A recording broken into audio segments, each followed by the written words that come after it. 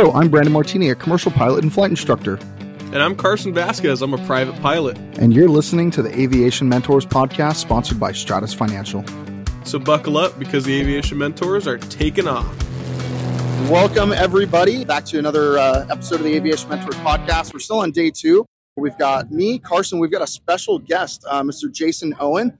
He flies a PBY Catalina. Thanks for talking with us, Jason. Hey, you're very welcome. So, please, tell us a little bit about this airplane that you flew in here. Me and Carson have been walking around. We were walking around earlier today. After he and I went back, this was not here. Then Damaris and I come out, and I see this from like a mile away, because this is one of my dream airplanes to fly, and I had to come talk to somebody about it. And I was like, I need to talk to you. Can we please talk to you later today? And luckily, Jason said yes. So tell me a little about this airplane. When did you get it here, and where are you from, and that type of stuff? The airplane was built in 43 and then served with the Canadians. It's actually a Canso, so it was actually built in Canada, one of their plants up there, and then served with the Canadians in Iceland. And this airplane was actually a sub-hunter, so that's what it spent the war from 43 to 45 doing. I don't know the exact war history of the airplane, but the fact that it was a war veteran is very unique and very rare. Most of the airplanes that you see of any vintage, of any type of World War II airplane, are most of the late-built non-combat airplanes. This particular airplane actually served for the last 2 years of the war. At the end of the war, it went to Canada and spent the next 10 years as an airliner, calling people all around the backwoods and countries and the small and big cities of Canada. Then in the 50s, it was converted to its configuration now, which is more like a flying yacht. And Time magazine did a great article back in the 50s of the incredible flying yacht, which was one of the sister ships of this. And it was doing a round the world tour. And the airplane was kind of built for the who's who. And that's what they were in the process of doing. Unfortunately, when they made it to Saudi Arabia, they've been fighting for centuries over there.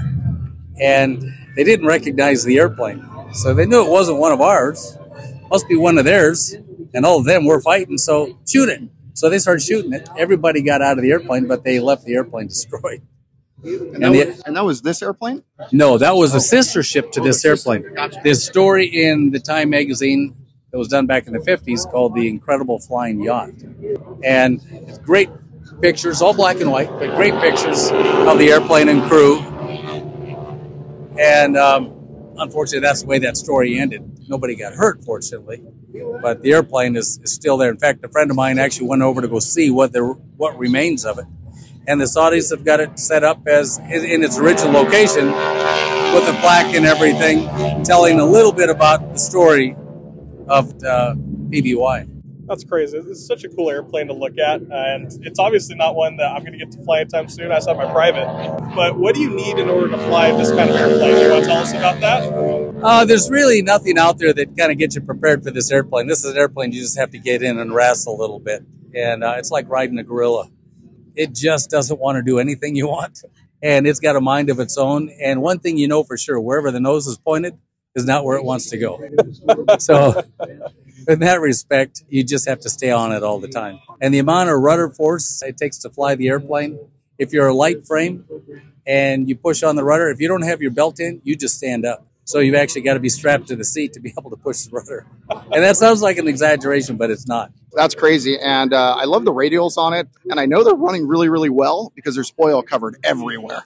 We all know a radial is only going to run well if it's leaking oil. That's right. So besides that, you said you flew it here. You're the pilot and mechanic on it. Mm-hmm. Where'd you fly it in from? We came down from Aurora, Illinois. It spends the the summers up in Illinois and the winters here in Florida. So we've got a ride program. We take people up for rides. It's called Historic Air Tours, and they can just go right online and book flights. We have to put a schedule together, so there's really nothing to book right now. We just got it here, actually as of today. And then it'll be here through probably June or July, and then we'll head north with the airplane. And what's the going rate for a ride? And it's somebody sitting in the back of it, or can somebody get an SIC type or something? Well, there's two different things we do. We do type ratings, so if people want to come out and go fly the airplane, we can do that and train them up. And the other is to go up for an experience, flight in the airplane. And the flight in the airplane, you can imagine the cost of running one of these things is through the roof. It's crazy, especially at $6 and $7 a gallon for fuel, and we burn 100 gallons an hour. And I'm sure you burn a lot of oil as About well. 4 gallons an hour Yeah. between the two engines. So that's a little bit of an exaggeration. I try to be less than that. Right now we're a couple quarts each engine. Sometimes they get up to a gallon, depending how we're flying it and what we're doing. But Very neat. How did you get into flying this airplane, and how many hours do you have on this PBY? yeah, but that's kind of a guess. I don't spend a lot of time trying to keep track of it. I don't even know my total time. I quit keeping track of that a long time ago. I flew for the airline, and they kept track of it, so that was good enough for me. My logbooks, I quit logging that, things in '86 when I got hired, and I just retired last May. So I guess now I'm back to keeping a logbook for currency and stuff like that. Exactly, yeah. I know the feeling because my logbook, I pretty much just track my currency and VFRs, and that's about it. But I can't stand filling it out anymore. My time in this airplane, I flew him as a fire bomber. That's how I got started in the airplane. And then my dad came along, and he also did firefighting in these. So that was a neat experience for me to be able to fly with my dad and go out and do that. We flew a lot of different World War II airplanes. Wow. So, who gets to do that?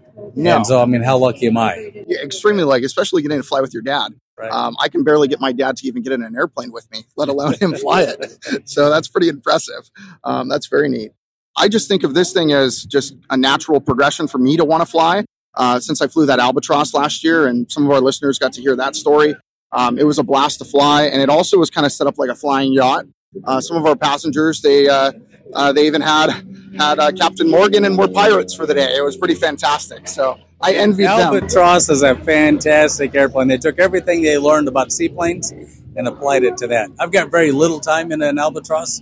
I flew with a friend of mine who had one, and he invited me to come out and go fly with him. I'm not rated in the airplane. I just flew as a co-pilot, but great guy. I respect him a lot. He's all about the Albatross. He's got a lot of knowledge and a lot of experience.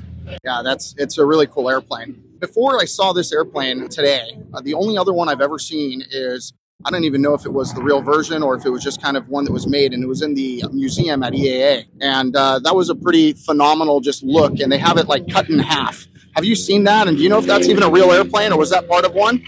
I don't think I'm aware of that one. What kind of airplane was it? It's a PBY Catalina, and it's in the Oshkosh Museum, actually. But they only have like half of it in there. I did not know that. I need to go see that one. Yeah, when you go to Oshkosh, go check it out. Do you know how many are flying still? This airplane is one of two that do any water work. The rest of them just fly them. It's just land planes. There are two here that are flyable that stay pretty active, one out in Oregon. There's another one up in Port Clinton that they're putting back. I don't know where it is in its deal. There's another one in New Smyrna. Belongs to the Collins Foundation. They're doing a fantastic job restoring that. I'm really anxious to see that one fly. That's got incredible history on that. There's one in New Zealand.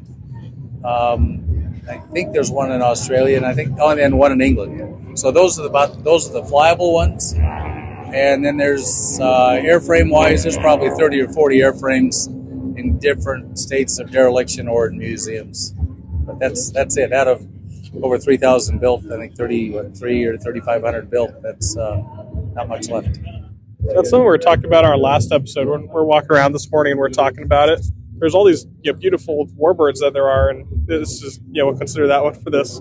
And there's not that many anymore. They're vintage and they're relics, and it's hard to find. So, how much work do you put into keeping this thing up and alive? That's kind of a joke. It's not any one person can do it. It's a team. So I don't want to sound like I'm doing it all. I'm not. I'm one of the pilots. I'm one of the mechanics.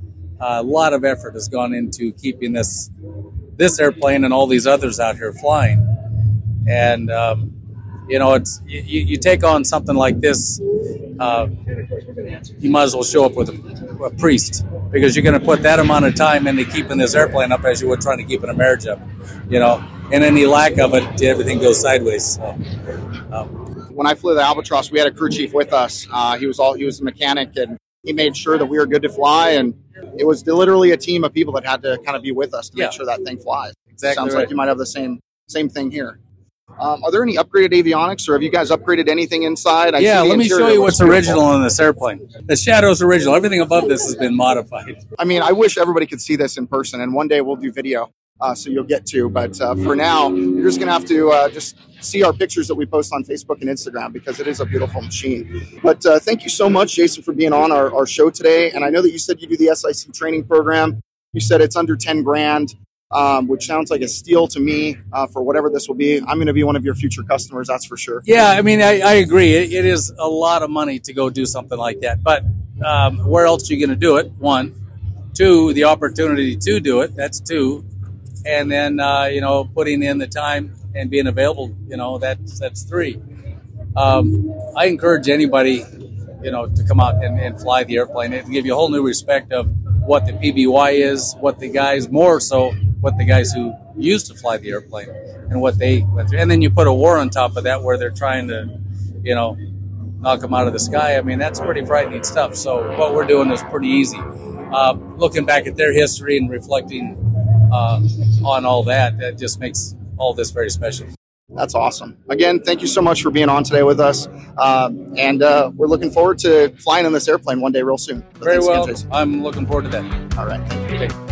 As always, if you want to reach out to either one of us, you can reach us at Twitter or Instagram. You can reach me at Mr. Martini Guy, or you can reach Carson at Carson_AV17. And of course, as we prefer, reach us on our email, Brandon@aviationmentors.com or Carson@aviationmentors.com. And as a wrap up for the day, remember, we're here to guide you in your aviation journey. So fly safe and enjoy the ride.